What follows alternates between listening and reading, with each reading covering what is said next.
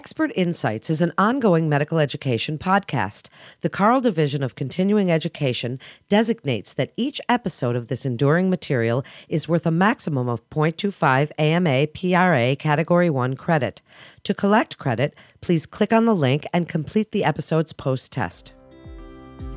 Another edition of our Integrated System podcast series, helping us to achieve world-class accessible care and to improve the health of the people we serve. This is Expert Insights. Here's Melanie Cole. Welcome to Expert Insights with the Carle Foundation Hospital. I'm Melanie Cole, and today we're discussing breast reduction, augmentation, reconstruction, and lymphoma. Joining me is Dr. Victor Stams. He's a plastic surgeon with the Carle Foundation Hospital. Dr. Stams, it's a pleasure to have you with us today. We're covering a large gamut of topics in this segment today, but let's start off with breast implant-associated lymphoma.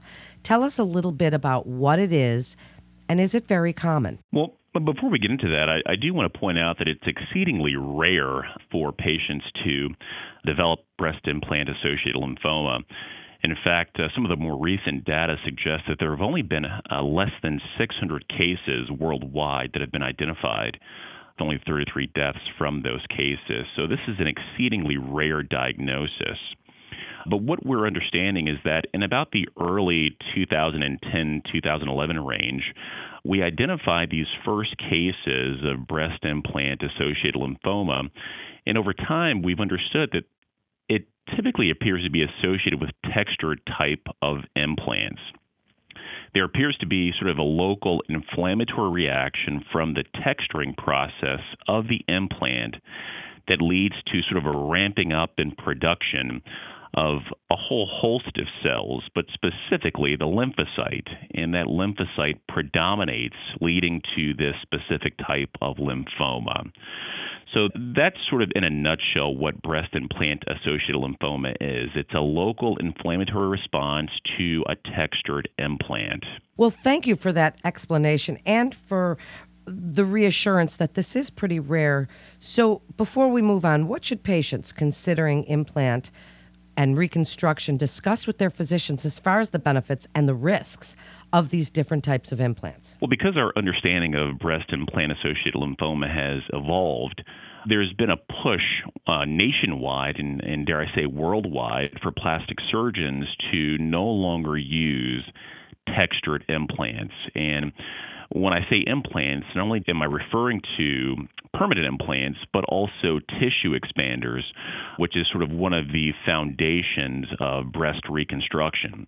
And so there's been a big push to sort of do away with these textured devices. And so that's first and foremost.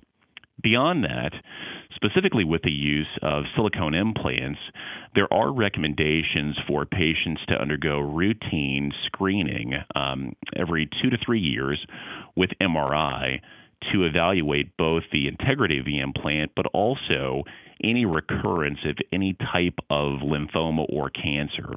That, in conjunction with physical examinations by your plastic surgeon, should serve most women fairly well at addressing any sort of irregularities or abnormalities that may come up. So interesting. So then let's back up and talk about breast reduction surgery. Tell us about this type of surgery. Why would someone need it? What are the main goals when you're discussing this with your patients? Well, breast reduction surgery, in plastic surgical terms, we term it reduction mammoplasty. It's a procedure that's designed to remove not only excess fat, but also glandular breast parenchyma, in addition to skin, in an effort to achieve a breast size that's more proportionate with the patient's body. That, in addition to alleviating discomfort that could be associated with excessively large breast, or what we call macromastia. So then tell us a little bit about what's involved, and really, is the timing of the surgery important? Are there risks associated? Tell us a little bit about some of the options that women have. Sure. And so the timing of the surgery, I encourage most patients to hold off on breast reduction until the breast is completely developed. Beyond that, I try to talk to patients and counsel them about future pregnancies. As we know, any manipulation of the breast, whether it's a reduction or a simple biopsy, can impact negatively the ability of patients to breastfeed. And so for my patients who have larger breast, who are considering future pregnancies, I do counsel them that the breast can enlarge with future pregnancy, as breast tissue is hormonally responsive. And so I try to counsel those patients to consider holding off on breast reduction surgery until they're complete with childbirth. But the surgery in and of itself is a relatively involved surgery. It involves a series of measurements and drawings to effectively understand and decide where the breast tissue will be removed from. Now, in doing so, while this is considered largely an insurance-based procedure, one of the benefits, and I think it's a great benefit for my patients, is that in reducing the breast itself, we also lift the breast to a more youthful position.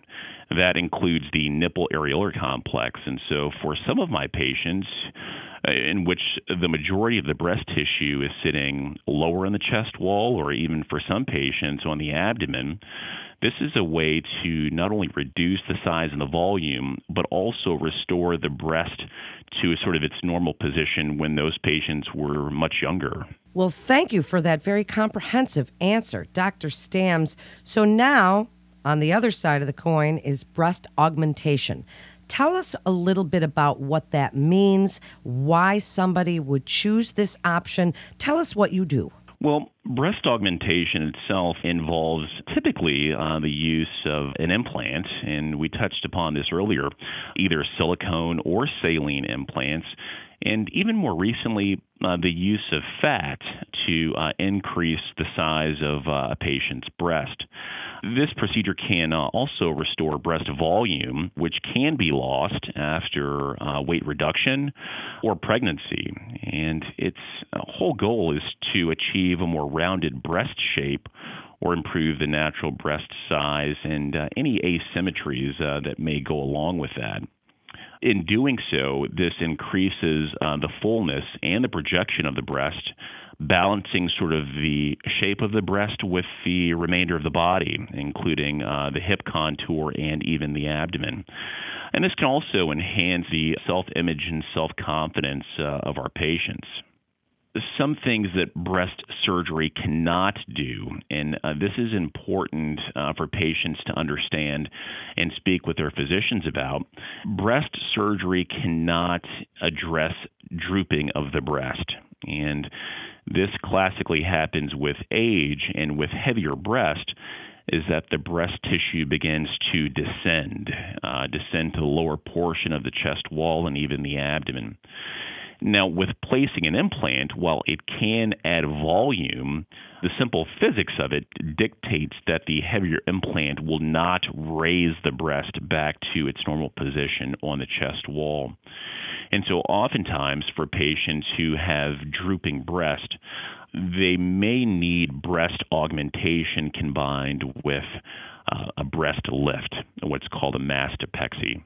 So it's important for those patients to speak with their plastic surgeon to undergo a thorough evaluation to determine if simple augmentation is best for them or if it should be combined with a mastopexy or breast lift. What a good point that you make, Dr. Stams. So now, if a woman has breast cancer and she is looking at her options, surgical options, breast reconstruction, after mastectomy, tell us a little bit about how that works. Can it happen during the mastectomy? Can they happen concurrently? Tell us how that works. Absolutely. So in 1998, the Women's Health and Cancer Rights Act was enacted. This is an act that allows women who have undergone mastectomy or treatment for breast cancer to, at a time of their choosing, either at the time of their mastectomy or at a later date, sometimes a much later date, to undergo reconstruction to address any defects or asymmetries as a result of their breast cancer treatment. Classically, the reconstruction for many of my patients takes place at the time of mastectomy. This gives the patient the benefit of undergoing one anesthetic instead of having to come back for multiple rounds of anesthesia and surgery. And so the goal of breast reconstruction is to restore one or both breasts to a near normal shape, appearance, size, and symmetry. Again, following mastectomy, lumpectomy, or even for congenital deformities. Now, this topic can really sort of go on in perpetuity, but breast reconstruction generally falls into two categories. One is an implant-based reconstruction, and the other one is what we call autologous, or using the patient's own tissue for reconstruction. The implant reconstruction relies on breast implants to help restore the normal mound of the breast. With the autologous, or the patient's own tissue approach, this uses the patient's own tissue from a different part of the body. Oftentimes, that's the abdomen or even the gluteal region, to mold and shape the breast into a new mound. It's important, though, because this is a more complex operation. It's important that patients be evaluated thoroughly, and a number of factors to be taken into account in choosing which option is best for patients, including the type of mastectomy they're going to undergo, potential other cancer treatments that they may have, in addition to a history of any surgical operations that those patients have had in the past. These all help us understand what the best approach is and what the best treatment option is in reconstructing the breast for those patients. That's fascinating, Dr. Stams. As we wrap up, I know this was a lot we covered today, but kind of summarize, as a plastic surgeon, and for issues that really surround the breast, what would you like other providers to know when they are taking forward to their patients to counsel them on whatever the situation is, what you want them to know from a plastic surgeon's viewpoint? Well, I think first and foremost, I think to double back for breast implant-associated lymphoma, this is, again, garnered nationwide attention, but I want primary care physicians and other physicians to counsel their patients to help them understand and know that, again, this is an exceedingly rare diagnosis. The treatment is not to have patients come in and sort of just haphazardly request their implants to be removed. That's not the current recommendation. The best course of action is routine screening and evaluation by a plastic surgeon on a frequent basis to ensure that those patients are being closely followed. So again, if there are any changes or abnormalities, we can intervene early. Likewise, in discussing breast reduction surgery, again, this is oftentimes a procedure that's covered by insurance. Again, patients with neck pain, back pain, bra strap grooving, these are patients that may benefit from breast reduction surgery. It's important for those patients to consider a consultation with a plastic surgeon to see if breast reduction surgery can help them. Likewise, again, breast augmentation surgery is one that can not only help restore the physical appearance of the breast, but also help improve the confidence of a patient moving forward. So again, patients should be encouraged to speak with their plastic surgeon to see what type of breast augmentation is best for them, what type of implant is best for them, and whether or not a mastopexy would help in addition to the augmentation. Lastly, breast reconstruction is a very complex topic. It's best handled in a multidisciplinary fashion, not only with a breast surgeon, but a medical oncologist and oftentimes a radiation oncologist, in addition to a plastic surgeon. Together, in a team approach, we can best identify what approach is best to reconstruct a patient's breast. Wow, that was an excellent summary. You're a great guest. Dr. Stams, thank you so much for joining us and really showing us the gamut and sharing your incredible expertise with us today. And that concludes this episode of Expert Insights with the Carle Foundation Hospital. For a listing of Carle providers and to view Carle-sponsored educational activities, please visit our website at carleconnect.com for more information and to get connected with one of our providers. We hope the information gained will be applicable to your work and life. If you found this podcast informative, please share on your social media and be sure to check out all the other interesting podcasts in our library. I'm Melanie Cole.